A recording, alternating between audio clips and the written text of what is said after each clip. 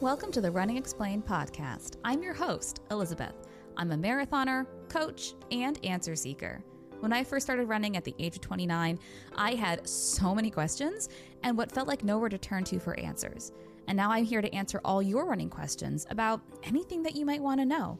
If you're a new runner or you've been doing this for a long time, there's always something more to learn about running. So let's get started. My guest this week is Dr. Eoin Everard. Dr. Everard has quite the resume. He has a PhD in biomechanics. He is currently working as a physiotherapist, and he has run sub 14 minutes for the 5K and sub 4 minutes for the mile. He is also the current world and European over 35 3K champion. His background and professional experience makes him the perfect guest to talk about our subject today, which is how do we stay competitive as we age? How can we keep being as competitive as possible as we age? And everybody is going to have a different definition of what competitive means. For some people, it is going to be becoming the world and European over 35 3K champion. For some people, it's going to be winning their age group. For some people, it's going to be, can I still do the things I love to do? So everybody's journey is a little bit different. But how can we keep that fire stoked to stay as competitive as possible for as long as possible as we age? Dr. Eoin Everard, welcome to the show. I'm excited to have you here. Elizabeth, thanks so much for having me. I'm really, really excited to be on this podcast. So all my guests have to answer this question, and I love it because the answers are so diverse. How did you become a runner? Yeah, so I would have started running very early, like maybe at 10, 11. My mum would have brought me down to a local race. Funny enough, actually, there was an under 10s race, but we missed that. So my mum, undeterred, entered me into the under 12s girls race. That was next. So my brother always jokes that my first win was an under 12s girls race. And then he would have done a lot of sports. My brother then, he was about a year and a half younger than me, he qualified to run for Ireland, kind of like just unexpectedly, and then would have like, we call it slagging here, like, joking, and like, he'd just come down in his Irish tracksuit, and then I was just like, okay, I need to get an Irish cap just to kind of shut him up. And yeah, that was like at 16, and then that's kind of started it, and I've been kind of running ever since.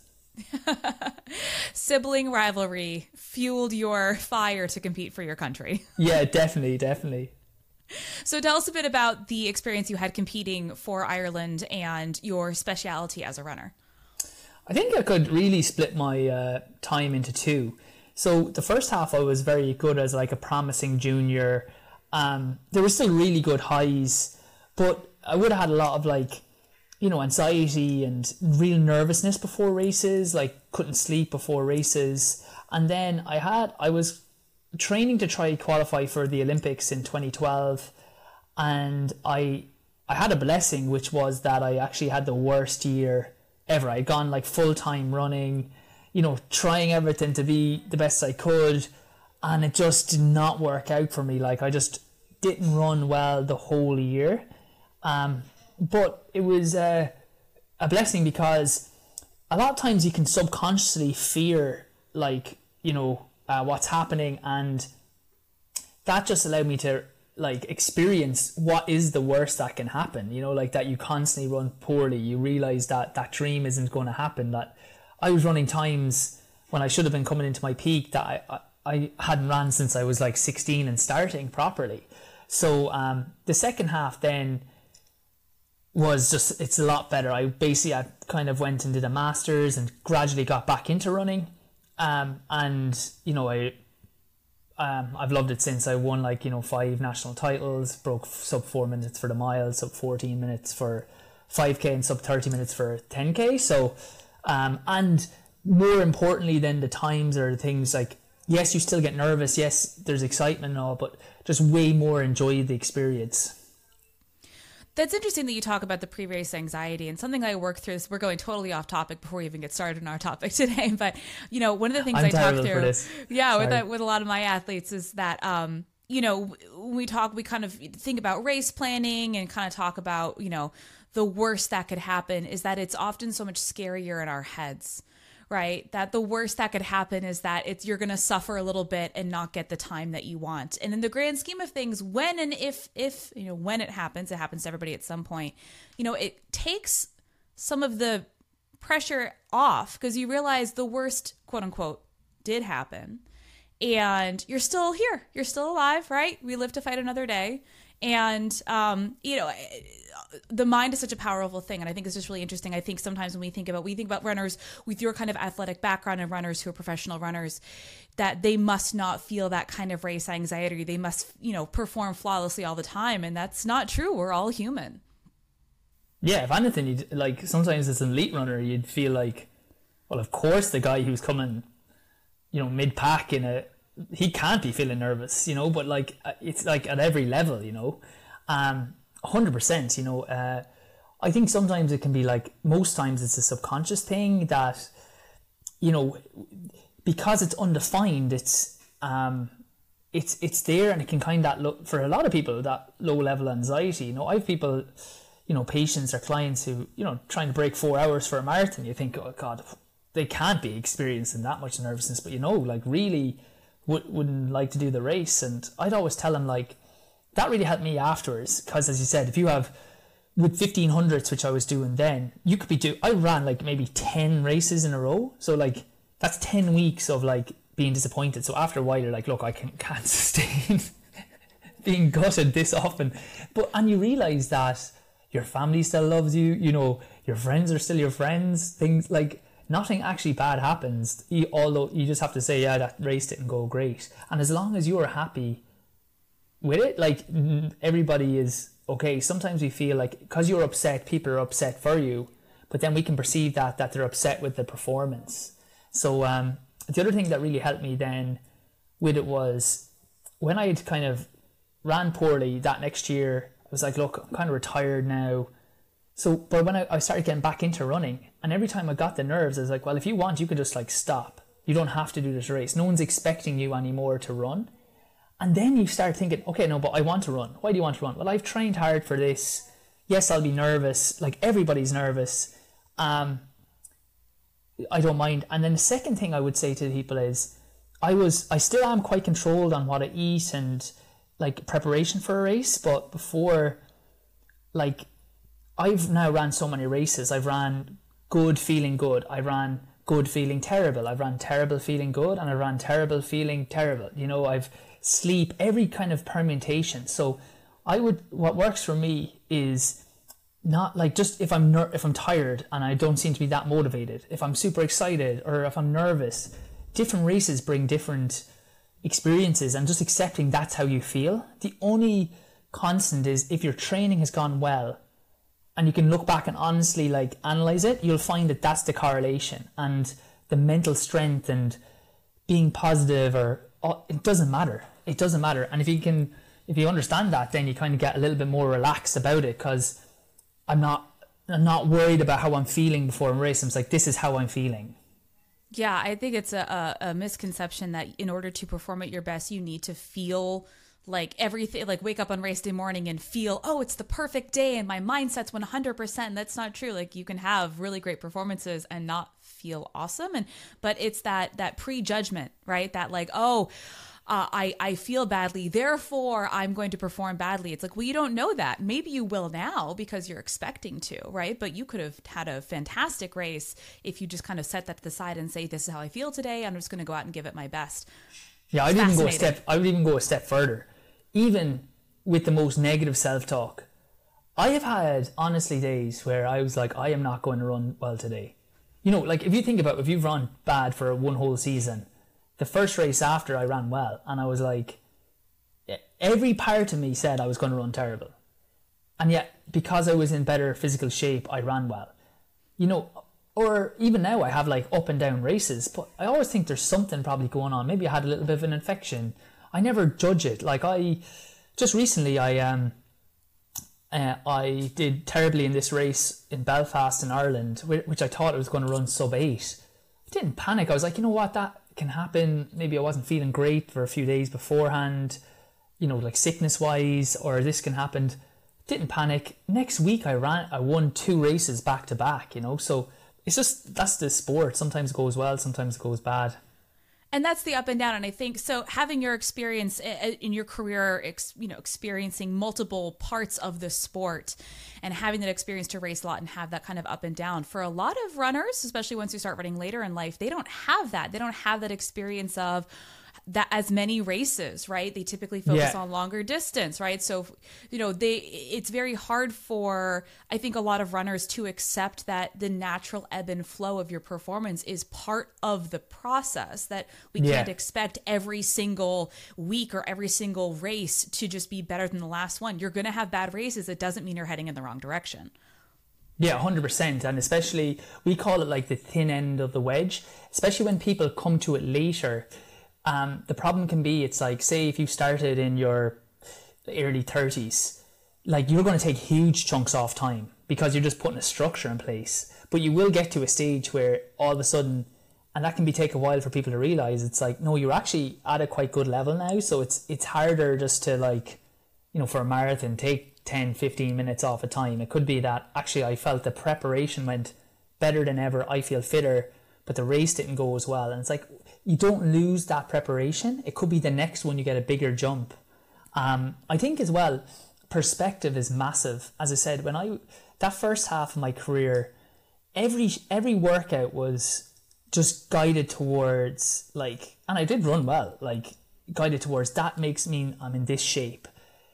I think the second half, still I like doing well and I've done better than I did previously, but much more like, it's amazing if you're 50 and you're able to run, the vast majority of the population in the world can't run 1 7-minute mile. So I think sometimes just having the perspective of, isn't it great to be fit and healthy and I can go running, and, most people would be huffing and puffing and couldn't do this, I know you can't have that all the time, but just having that perspective allows then you to realize that the race is an exciting bonus. Even for me, for racing, I always feel now, it's like, God, how many people my age, it's just their life is mundane. They never have that like nervousness, that like I am putting something on the line. And like, as I said, if I wasn't doing it, nobody would care. So that even makes me a little bit more excited about it. And it's like, God, this is great. I love that Franklin Roosevelt's like kind of speech, man in the arena. It's not the critic who counts. It's the man who's in the arena doing the action.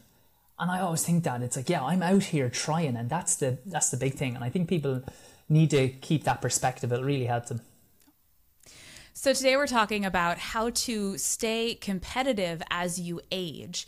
And this is going to be, I think, a conversation aimed at, it kind of depends on where you're starting from, right? What competitive means for the individual. And there are going to be some people, and I think we can talk about the kind of in two different groups. There are going to be people who were very competitive, like, ranked competitive, ran in school, maybe were trying to become professional or, join the elite ranks in their 20s, in their early 30s, and then are trying to extend their competitive performance as long as possible into their 30s or 40s.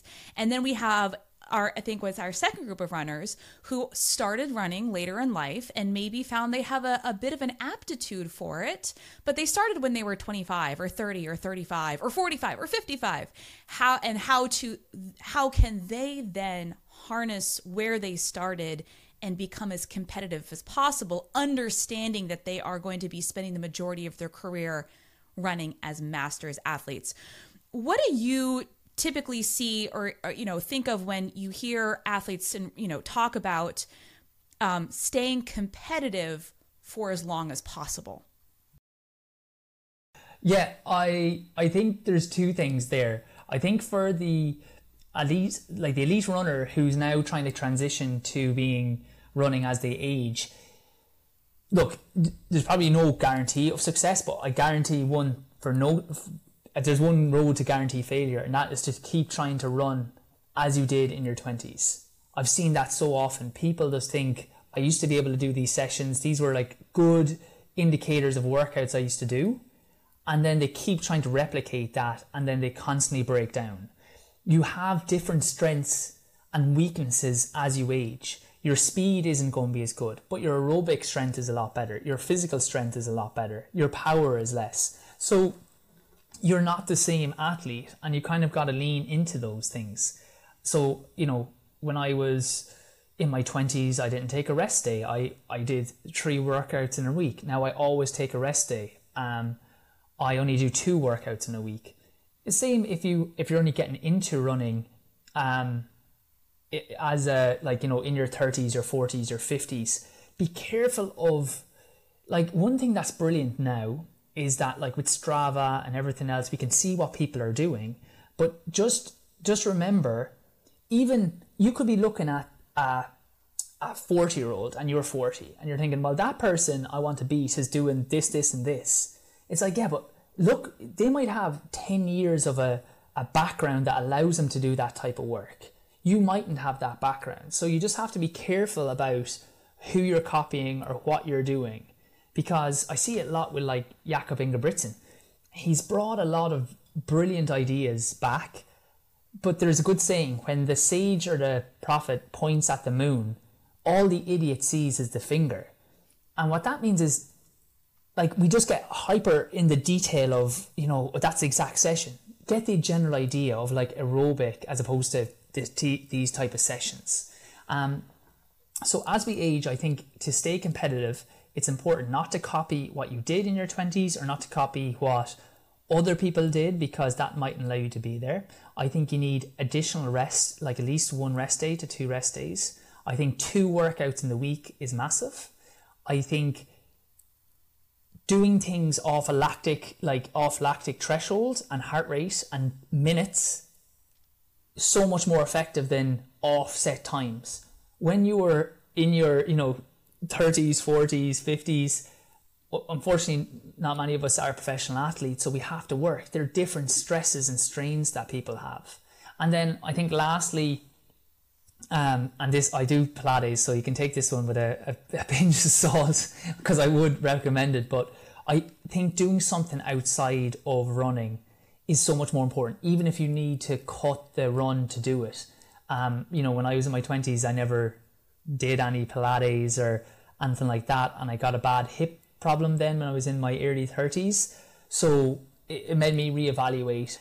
I love that. Right off the bat, you brought up the fact that the stuff that you did in your 20s, kind of no matter where you came from, whether you were running at the highest level or maybe just were in the gym a couple times a week, you can't do the stuff you did in your 20s that as you age. Yeah, and I 100%. think anybody who is over the age of 30 now looks back on their 20s and said, wow, I got away with some really stupid stuff. And yes. I felt okay. I could pull an all-nighter and be the next exactly. day. I could go to the gym 7 days a week and still somehow be totally fine. And what it's interesting, working with a very diverse population of athletes in my own coaching practice, I tend to find that there are some, and I fall into this trap too. I'm in my mid-30s, right? Is that we sometimes forget that we're not in our 20s anymore. 100%. And so we're holding ourselves to that same benchmark. And when you're in your 40s, 50s, or 60s and say you have this memory, you don't feel your age, right? But your body is, unfortunately. So if you think, but what, I can handle this no problem. Well, maybe when you were 22, but now we're 52. And if you try to do those same things, you might be okay for a couple weeks, maybe a couple months, but eventually it's going to catch up with you. Yeah, exactly. And sometimes we beat ourselves up because, as you said, you're comparing yourself. God, when I was younger, I was able to do these speed work in these 200s in 32 or 33, and now I'm not hitting this. But you got to remember, your aerobic probably is a lot better than it was, or you just have different goals. So yeah, it's so true. It's and I've seen it so often, people pushing, thinking they have the same body, because we age just day on day, and I still think sometimes I'm 19, but you look back and you're like, oh yeah, no, you're actually getting older, and you have more stresses. Sometimes we ignore those other stresses in life, and it's all part of a package. Maybe when you were in college or earlier, you even had less kind of personal commitments. Work wasn't as serious, and you had more time to recover. So it's all those things need to be taken into account. So thinking about how to restructure training, obviously it sounds like I want to say total reduction in training load, because you might still do the same volume of overall training. Yeah. but the way that you are distributing that training throughout the week might change. So maybe you might replace a running session with a cross training session, or you might be doing more low impact, or you might be doing more strength-based activity to support your running. Because it's interesting, there has been some recent research that looked at how to mitigate age-related declines in performance. And it does appear that to some degree, if we make sure that we are maintaining or maybe slightly increasing our overall training volume, we can prevent, I think, about 50% of the performance related or age-based related declines that we face as we age. Now, it's not to say we can, eliminate 100% of them, but there are different ways to stay as competitive as possible for as long as possible and making, I say, tweaks to how you approach your training. Yeah, exactly. That's like, it's like anything, like strength as well. Like I was actually doing a podcast recently, and it's like, oh God, when you came to Masters, you won the World Championships like straight away. And it's like, how did you do that? It's like, well, I never actually, I never lowered my level. Like I adapted, but because I was there. So it's like anything. If you have it, it's so much easier to maintain than kind of build back up to that. And as you said, you do need to be careful, but like, still doing like effort wise, say strides. So it's like, it's not a thing of like, okay, remove the speed work. It's change it to effort. It's not a thing of remove the hard workouts. It's like, keep the workouts in, because as you said, even keeping the effort will allow you to maintain, at least 50%. It's good to hear of that study, because it should give us all hope. Like, I'm 37 now and I'm still having a great career. But I used to be a very explosive speed type athlete. Now I'm more strong. I'm kind of smoother of a runner, and my aerobic system's a lot better. So you just, as you said, you could just adapt to that, and it makes a big difference. And I know I said kind of those two groups we're talking about, the athletes who've been competitive and are aging into a different age bracket. But then there are a ton of people who start running in their 30s, 40s, 50s, even 60s and beyond. And I have a number of conversations with athletes who are coming to the sport. Let's say the typical profile of this athlete seems to be people who were started running in their like late 30s or early 40s. Yeah. They've been running for a couple years. They've got a couple races under their belt. Maybe they're training for their first, competitive half marathon or going for their first marathon. And when I have conversations with them, it's always some form of, not everybody, but this is how the doubt, I guess, seems to come in. So they say, well, I know I'm older and I don't expect to be able to get any faster, but I would like to achieve this goal. And it's like, you've only been running for 2 years. Exactly. You think you're done? You think this is it? Yeah, 100%. As you said, they're like, oh, I'm getting older, I'm not going to be as fast. But it's like, you only have 2 years of athletic development.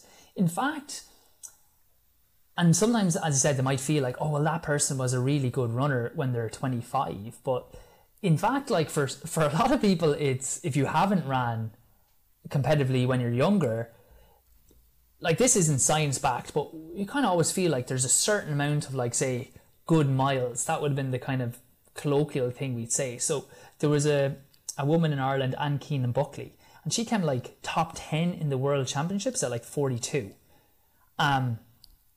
Senior, incredible, like. And Sonia O'Sullivan, who's, our greatest athlete ever, silver medal, Olympics, world champion, she was trying to come back at like 40, and was asking then Anne, like, how did you do it? I'm trying to run the same. She's like, yeah, you got to remember when I was 25, I wasn't running at all. When you were 25, you were doing 100 miles weeks, real intense workouts. So she kind of felt like, I have this freshness in my 40s that a lot of people wouldn't have in their, like, say, late 20s. So yeah, I wouldn't think that even in your 50, it's like you haven't put a lot of like distance on the body, and there's so much more improvement there to go. Something I want to talk about, and this is going to be, I think, more of a niche thing for some runners, but the concept of microcycles that are beyond the traditional 7-day plan.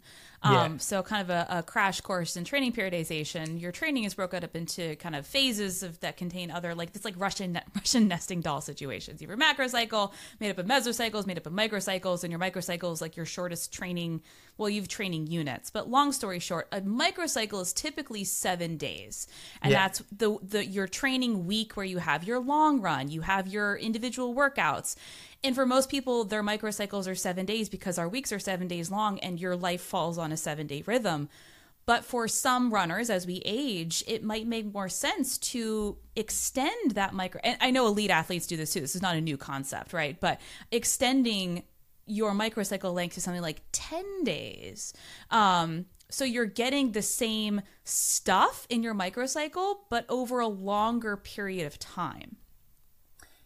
And I promise you, Elizabeth didn't make me ask to say this, but I really feel that this is why, even if you're doing the hard work of going out for a run, that's the hard thing. You're putting the time and effort into it. I would really recommend people to think of getting a coach like Elizabeth, someone who can look at your schedule, because and this is serious, because it just is that thing. Like, I have a friend here who coaches, and it's the same thing. The amount of times he has to put people on their work, not even the week might be different, but the work might have it that, well, they have very intense weekends, so actually that 7 days doesn't suit. They might need 2 kind of rest days, and then every second Monday is a long run, and that works way better. And I've never seen anybody ever regret getting a coach. And a lot of times they kind of don't feel worthy of a coach. They don't feel worthy of training, where if you're out there, you're putting in the same kind of time and effort, and I can guarantee you would get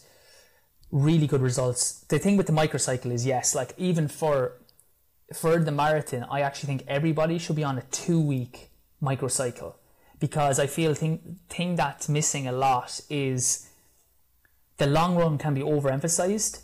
So I would think on week 1 of the microcycle, instead of trying to squash everything into 7 days, we'll go in the microcycle. It'll include, say, 1 kind of 5k, 10k work, one long run to get the time on feet, 1 kind of aerobic lactic thresholdy type session, and then it'll include 1 endurance long run, which will be a shorter run than the marathon run, but will include kind of marathon paced effort. And in that way, they're kind of every 2 weeks getting everything they need. Whereas when people go on a 1-week schedule, that long run, because they're always trying to fit in the long run plus the workouts, it doesn't work as well. But yeah, they would be the 2 points. I think not just going on the 7 days, talking to a coach, you will be surprised how much benefit you could get. My friend, I was literally just talking to him yesterday about this. A guy's on nights every second week, and he was just training the exact same. And he's like, no, we need to go easy 1 week, and we can load you, looking at your schedule. Okay, I'll get a good rest that night, and then we can load the sessions, say, 3 in the next week because you're fresher, and then maybe 1 on the week when you're on nights. And that's tough too, because, when you have runners who are looking at a traditionally available schedule, like let's say they bought the Jack Daniels book, they're trying to figure out how to cram everything into their 1 week. And like you said, yeah, if we're getting faster stuff, more VO2 max style, then we're getting lactate threshold, and then we're getting kind of, aerobic strength, moderate, marathon work, and then we're getting our long, slow, it's like, well, yeah, of course, you're not going to be able to fit all of that in 7 days. And I think the trade-off is kind of sidebar into structuring your training week. The trade-off for if somebody, can't fit all of that work into 1 week, and most people can't, is that we actually have to almost develop those systems in different blocks, like a true linear periodization, right? So it's well, now we're just doing aerobic and speed, and then we're transitioning into aerobic and strength, and then we're transitioning into aerobic, it's yes. And it's not to say one is necessarily more or less effective than the other, depending on what structure you're following. Because I think for some runners, fitting that much different work into their training week, however long their training week is going to be too much depending on their level of comfort and, you know, how long they've been training for. But there are so many different ways to do this. And I think that that's where we get really caught up, and that people think there's one way to train for one, you know, if I have this goal, there's one way to train. It's like, oh my God, no, there are so many ways to train for this thing. And that's the cool part about approaching training in this way. Yeah, like even if you look at 1,500 meters, like Jakob Ingebrigtsen, it's like he literally is training like a half marathon runner.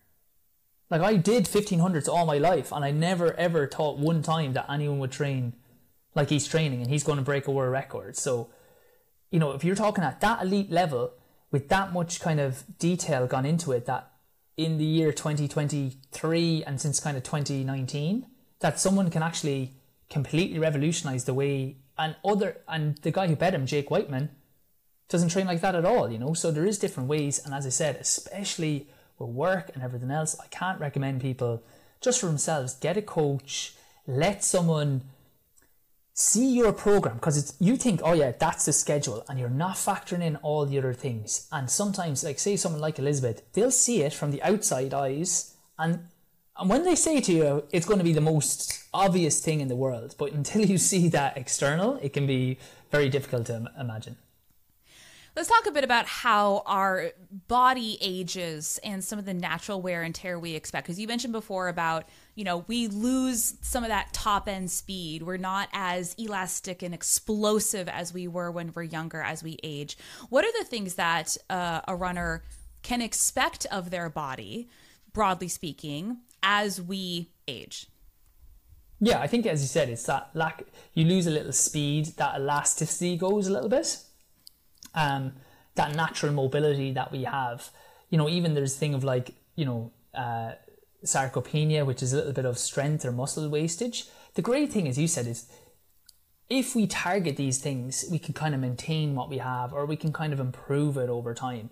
It's just that we need to be a lot more deliberate. We need to be putting in and prioritizing sessions that emphasize this in our week. You know, it's not good enough to be like, I've done another run and just accept that that's happening.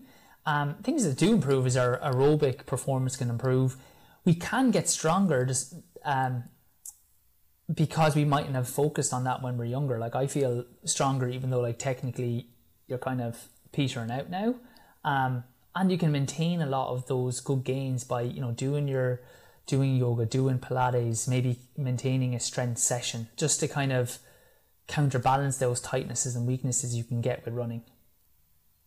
Something that also, you know, as we age, we accumulate what I said, the normal wear and tear of life. And I think so often when we are running focused and we're chasing these goals, we forget that running might be 1 or 2, maybe 3 total hours of our day. And all the other stuff that we do in our day counts. Like if you have an office job and you're hunched over, or if you are in the car a lot, or if you do something else, you've picked up, you know, back pain or some sort of thing. Like it's not necessarily caused by running, but it is something that's going on in your body. And if it's affecting your running, you need to figure out what that is. Yeah, 100%. Yeah. Like sometimes we have these like tickets that like, you know, I always see it when people say, come to me with back pain or other things. They're like, you know, I was given this stretch by the physical therapist and I'm still in pain. And they're like gobsmacked. I'm like, you sit on your ass 10 hours a day. Like, and you thought this 30-second stretch was going to counteract that? It's like, come on. No. It's like, we got to get these muscles burning. There's a thing called like gluteal amnesia. Essentially, when I'm talking about waking muscles up, is we have these sedentary jobs that like areas will get naturally tight, you know, and like that, it's like we do say stretches in our Pilates or moves, and it's like, oh, I'm so tight. Like, why would I be tight? And it's like, do you sit a lot? It's like, yeah, I drive an hour to work. I sit for 8 hours.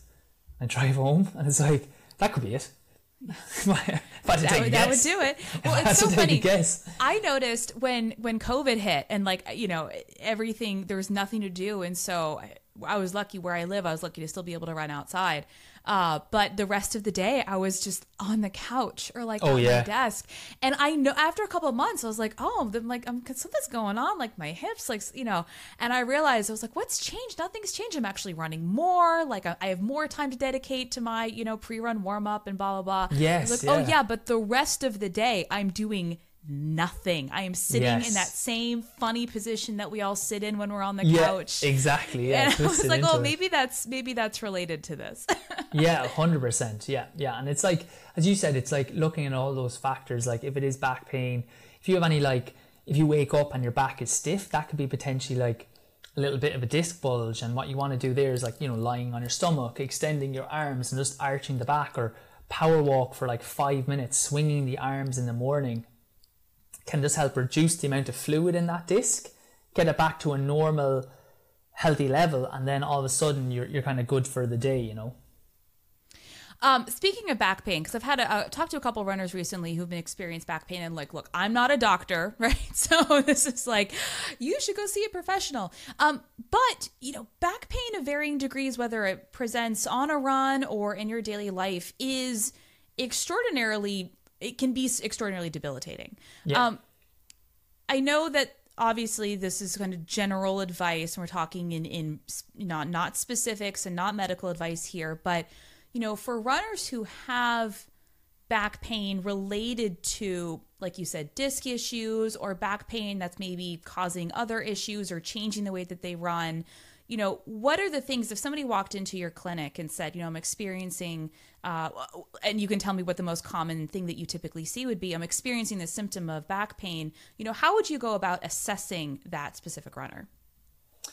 Well, I have this quiz. It's called, you can do it for free. So it's at backawarebelt.com and /quiz. So backawarebelt, just as it sounds, .com/quiz. And that's just a back quiz. So generally there's 3 things I see. One would be, like, as you said, disc related pain. How that usually presents is stiffness in the morning, pain either sitting or when you stand after sitting for a while. Maybe some like sciatica into the bum or slightly down the leg. If you ever get like sciatica or like a drop foot or pain below your knee, I would definitely get that checked out. That's serious.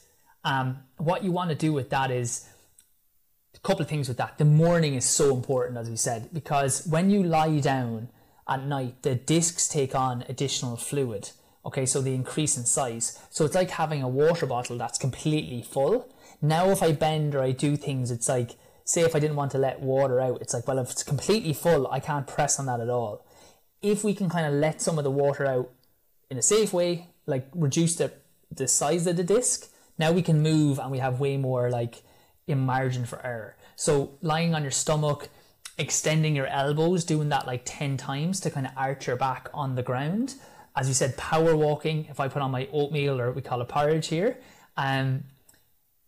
put on the microwave, I walk briskly, really swinging my arms from the shoulders, from the microwave to my front door, turn, and I'm doing that for like 2 minutes. That helps just reduce the viscosity in the disc. Power walking is great because as you move from your shoulder to your arm as well, it kind of just like supports the spine and kind of like just takes a lot of pressure off. So it's one I always recommend to people. The second issue you can get is a kind of like a right-sided or a left-sided back pain that kind of can go in towards the hip, and that's generally like more of an SI joint issue. Key with that then is like avoid like lunges or split squats and those kind of split positions.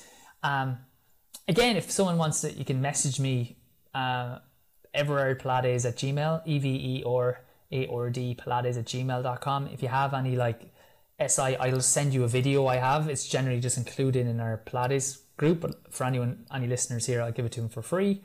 You just get a massage ball. You want to release all the muscles around that pelvis, because what's happening is rather than the pelvis moving like that, it's slightly tilted, and then that kind of it just has to grind. It's like if a door was slightly off its hinges. So we want to release all the muscles to allow them to kind of move to where they should be.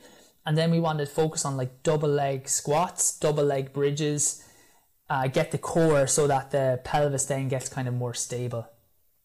They're probably the 2 main ones. If you have pain when you're running, or walk. Generally, people have pain sometimes walking around the like shop more than I can get that sometimes when we're standing. A couple of key things you can do then is when you're walking, try power walk, swinging the arms again. It'll support, as opposed to, if you're with someone, let them, check the shops out and then try walk up and down to them quicker. You can reset it. Or place your hands on like a table, take all the pressure of your upper body, and then let your legs drop, and then that can kind of just like cause a decompression in the spine. Or just try sit down to take that pressure off. And then at home you want to do something like your Pilates. We have the back aware belts or back aware Pilates coming out, where you just learn how to like engage the core muscles to again take pressure off that spine. That's fascinating. I know very little about the spine and the spinal column. So I feel like I'm going to have to learn more about it after this, because, again, thinking about as we age and that kind of how we feel mentally versus how our body ages. For some people, we're kind of going along and things are going great, and then something will happen that reminds us, oh yeah, I'm not 22 anymore. And that can be but it can be very like demoralizing, kind of think it's all over, I'm done now. 100%. I'm going to take up, some sort of non-running activity and fade off into my twilight years. But, there are a lot of ways we can manage all of these conditions and still be able to train effectively. Exactly. That's the thing. It's about having a management system in place. Like, with the Everard Sports Pilates, I give like specific rehabs for each one, because look, while I can't analyze every member we have, like so often, like with runners, like you'll clean up 90% of the stuff if they're just doing these kind of key exercises, like they're 10 or 15 minutes that they might have for a knee pain, or here's the foam rolling for that. And a lot of times it's just having a management strategy. Like the back it's so badly managed a lot of times, but it's actually a really easy thing to work on. And it's just people, one, don't think about it in terms of what's going on. Is it a flexion or an extension issue? And then secondly, they're not giving people like a management strategy that if it gets sore, I do this, this and this. And okay, I might be out for a week or it might be sore, but I know I can calm it back down. And then I get back into my running and I'm fine. As you said, sometimes it's like if you don't know what to do, it can catastrophize it, and then we're stopped and we're out of the routine, which is a really shame. Mm-hmm. I want to talk about how to stay mentally competitive as our performance changes throughout the years. One of the things that I talk about with my runners when they, I get questions about, when can I expect to start slowing down? Like, when will I hit my peak? And kind of, I'm like, oh, like we're already, why are you expecting that? Like, do as well as you can for as long as you can, and you'll realize one day, oh, okay, maybe I'm no longer chasing my fastest ever times. But also that if the only intrinsic reward that you have tied to your running is related to always getting faster, you've put a shelf life on your running. Because if you're expecting to just stop when you're no longer going to set PRs, like, I don't know a lot of runners who, like, that's you're missing the point, right? You're missing the point. So my question is, dropping truth bombs there. How have you, and how do you counsel other runners to continue to stoke the fire of competition and chasing the best we can be as we age, and the times are not necessarily going to be the fastest times we're going to run for the rest of our running career? I think two things. I think the one thing that you said is so important is that, like, putting it in perspective. Like, so okay, maybe if you're 55, you're not going to run as quickly as you did when you were like 35. But think about like how much fitter you are than other 55-year-olds. Think about what it's like to, when it's just on a summer's day and you're out running. It's like we don't take that in enough, that like, oh my God, isn't it just great to be like healthy and fit, or running with my friends here? And that perspective, as you said, you need to get that. Like, that's why I love that line, and I was smiling there, is like that intrinsic motivation. Like, as I said, I've been lucky enough, I've won a lot of titles and, ran sub 4 minute miles and great things, and they were brilliant. But honestly, they don't one thing when you win these things, you realize there's not much behind it. Like, I honestly think one of the reasons why a lot of people can win consecutively or a lot of times is like they win and they realize, oh my God, is that all there is to it? Like, you know, so they don't, like when they're then against someone who really wants it, they're like, well, I don't care. You know, real deep down, they want to win. It's nice, but they have the perspective of it's not going to really change their life. So, and then I think secondly then, so the first is just getting that intrinsic motivation of like, think of all the good things that like, how amazing it is to be able to run like a 7 or an 8 minute mile, or ask your body to try do this, say run a certain set of something and it can do it. And it's like, God, not like, think of the control you have there. Or you might look better than a lot of people or feel a lot healthier. Second thing is like, you know, I broke the 4 minute mile, I won national titles, but I knew I wasn't going to be able to do that forever. But I had as much excitement then trying to hit other things. We have things called park runs over here. They're like local races. And like I broke my local course's records, you know, and that was so exciting. I was like running the course the week before, you know, to see it. And I ran like 15 minutes, 5 seconds on that course, you know, and I've ran 13 something for 5K, but it was still really exciting. Or I'm doing like more local road races, or, you know, there might be a thing of not checking the times, but thinking, all right, there might be a local race there that I can be competitive in, or I can be the first over 55 in that, or, you know, just like readjusting. I like having goals, and the goal doesn't always have to be, I have to beat the time I did 5 years ago or 3 years ago. The goal could now be, I want to be the first over 50 here. I want to just, you know, do this race, or, you know, compete at this level. I don't know if that makes sense, but it does. And I think it's a challenge for a lot of people who enter the sport. And like you said, you know, kind of the thin end of the wedge, in that when you're new, or when you're young or when you're old, but when you're new, you can see, it feels like you're basically getting faster every day. Like I remember, so I didn't start running until I was 29. And I remember that first year, it was every single time I went out to do a basic workout, I'd set a new mile PR, new 5K PR. And every race I ran was like 10 minutes off, 15 minutes off my time. Like, this is brilliant. I love this. And then it was like, oh, but like you said, it doesn't last forever. But the same thing is that expecting that to continue for the rest of our career, like that's just not realistic too, because at some point you'll have kind of done all of the regular things. You'll have run a 5K, you'll have run a 10K, you'll have run a half marathon, you'll run a marathon, maybe you've run a trail race, maybe you've run an 8K or a 4K or whatever, drop down to the mile. But there are so many different ways to challenge yourself that don't solely rely on, can I run this specific distance faster than I did last time? Yeah, and as you said, just even enjoying the race, kind of like just being competitive in a race, whether you're coming first or 50th, like there's always like a good challenge of, God, that was just great to get out and try my best there. Irrespective of the time, you know, courses are different. Like a lot of things have to go right. Once you get down to it, like I would say at least every second race for me, you know, it's not going to go like, you know, if I'm trying to win, it's like I'm not going to win, or this or that can happen. So it's just knowing that and just enjoying the process anyway. I love they come across my social media feeds every now and then, the videos of, you know, the 90 plus 100 meter sprints, you know, and you're watching, you know, like runners compete on the world stage, 105, you know, and they're running a 35-second 100 meter, but oh my God, they're 105. Like, this is incredible. You know, crazy. Nobody would ever say to them, like, I don't know, you're not running as fast as you used to. Yeah, exactly. God, when you were 60, you could do that in 11.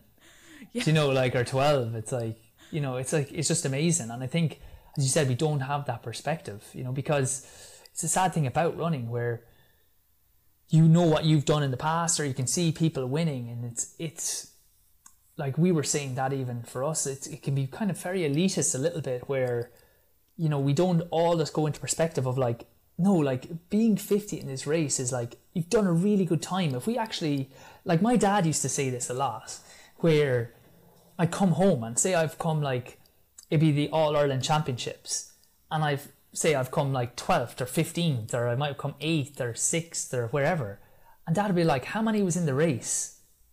And I'd be like, Dad, okay, like say there was like 200. I was like, maybe 200. Oh, right, yeah, that's good.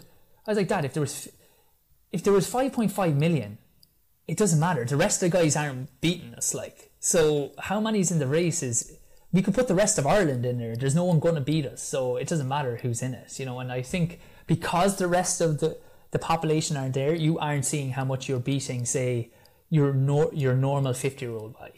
You're only seeing the other really fit 50-year-olds. And it's always just to keep that in perspective. Yeah, it's a self-selecting crowd. And then you also, I think this is also the thing to remember too, is that again, as we age, you know, you might be competing against people who are one, genetically gifted, who have been performing at a very high level for decades, who, you know, we all have different levels of natural talent and different lengths of time which we'd fostered that talent, you know, and so it's hard again where it's like, well, who do you compare yourself to? If you can't compare yourself to other people and you can't compare yourself to your past self, who do you compare yourself to? And it's like, well, you don't have to compare yourself to anybody. You can just go out and just have a day and did you try your hardest? Your day. Yeah. Are you happy with your prep? And every runner tries their hardest, even if you feel like you give up. It's like you probably actually pushed yourself too hard, and it's like just accepting that's how the race went, or it's like it's exciting trying to beat my best. All right, so as we wrap up here, thinking about how we can stay competitive as runners as we age, so let's recap and say the rest and recovery becomes even more important. And I want you to say it again, because I think people really need to hear this. You need to probably take at least one rest day per week. And no, a rest day does not mean a day that you strength train. That's a strength training day. A rest day does not mean a day where you go on a hike. That's a cross training day. Like, it's very hard for people to understand that you do need rest in order to get better. I think the key things, if you broke it down, is you need to be taking one rest day. 2 hard workouts in the week is maximum. Do the workouts mainly on like time and effort, like heart rate, rather than set distances. And then include some kind of like strength training, Pilates or yoga in the week to restore your body. And if you do those things, you're going to do a lot better. I mean, that's great advice, I think, for anybody of any age, but especially as we age up into new groups. Yeah. I love it. Awesome. Well, Eoin, thank you for being here today. This is a wonderful conversation. It's always fascinating for me to hear from runners who have run at the top of their field and have you just remind us that we're all human at the end of the day, no matter how fast you can run. But if people are interested in learning more about your work or perhaps working with you, tell us about what you offer. Yeah, so main thing is I have a sports Pilates session, so you can get a free trial of that at Everard, EVERARD, Pilates, PILATES.com, and you'll just see on the top right hand corner free trial. Just check that out. If people want to have a free book called Get to the Line in the Best Shape Possible, and you can get that at everardpilates.com/book. Easy enough. And those links are going to be below in the show notes, so you can check that out. I know we love freebies around here. Eoin, thank you very much for your time today. I appreciate our conversation. Elizabeth, I really enjoyed that. Thanks so much.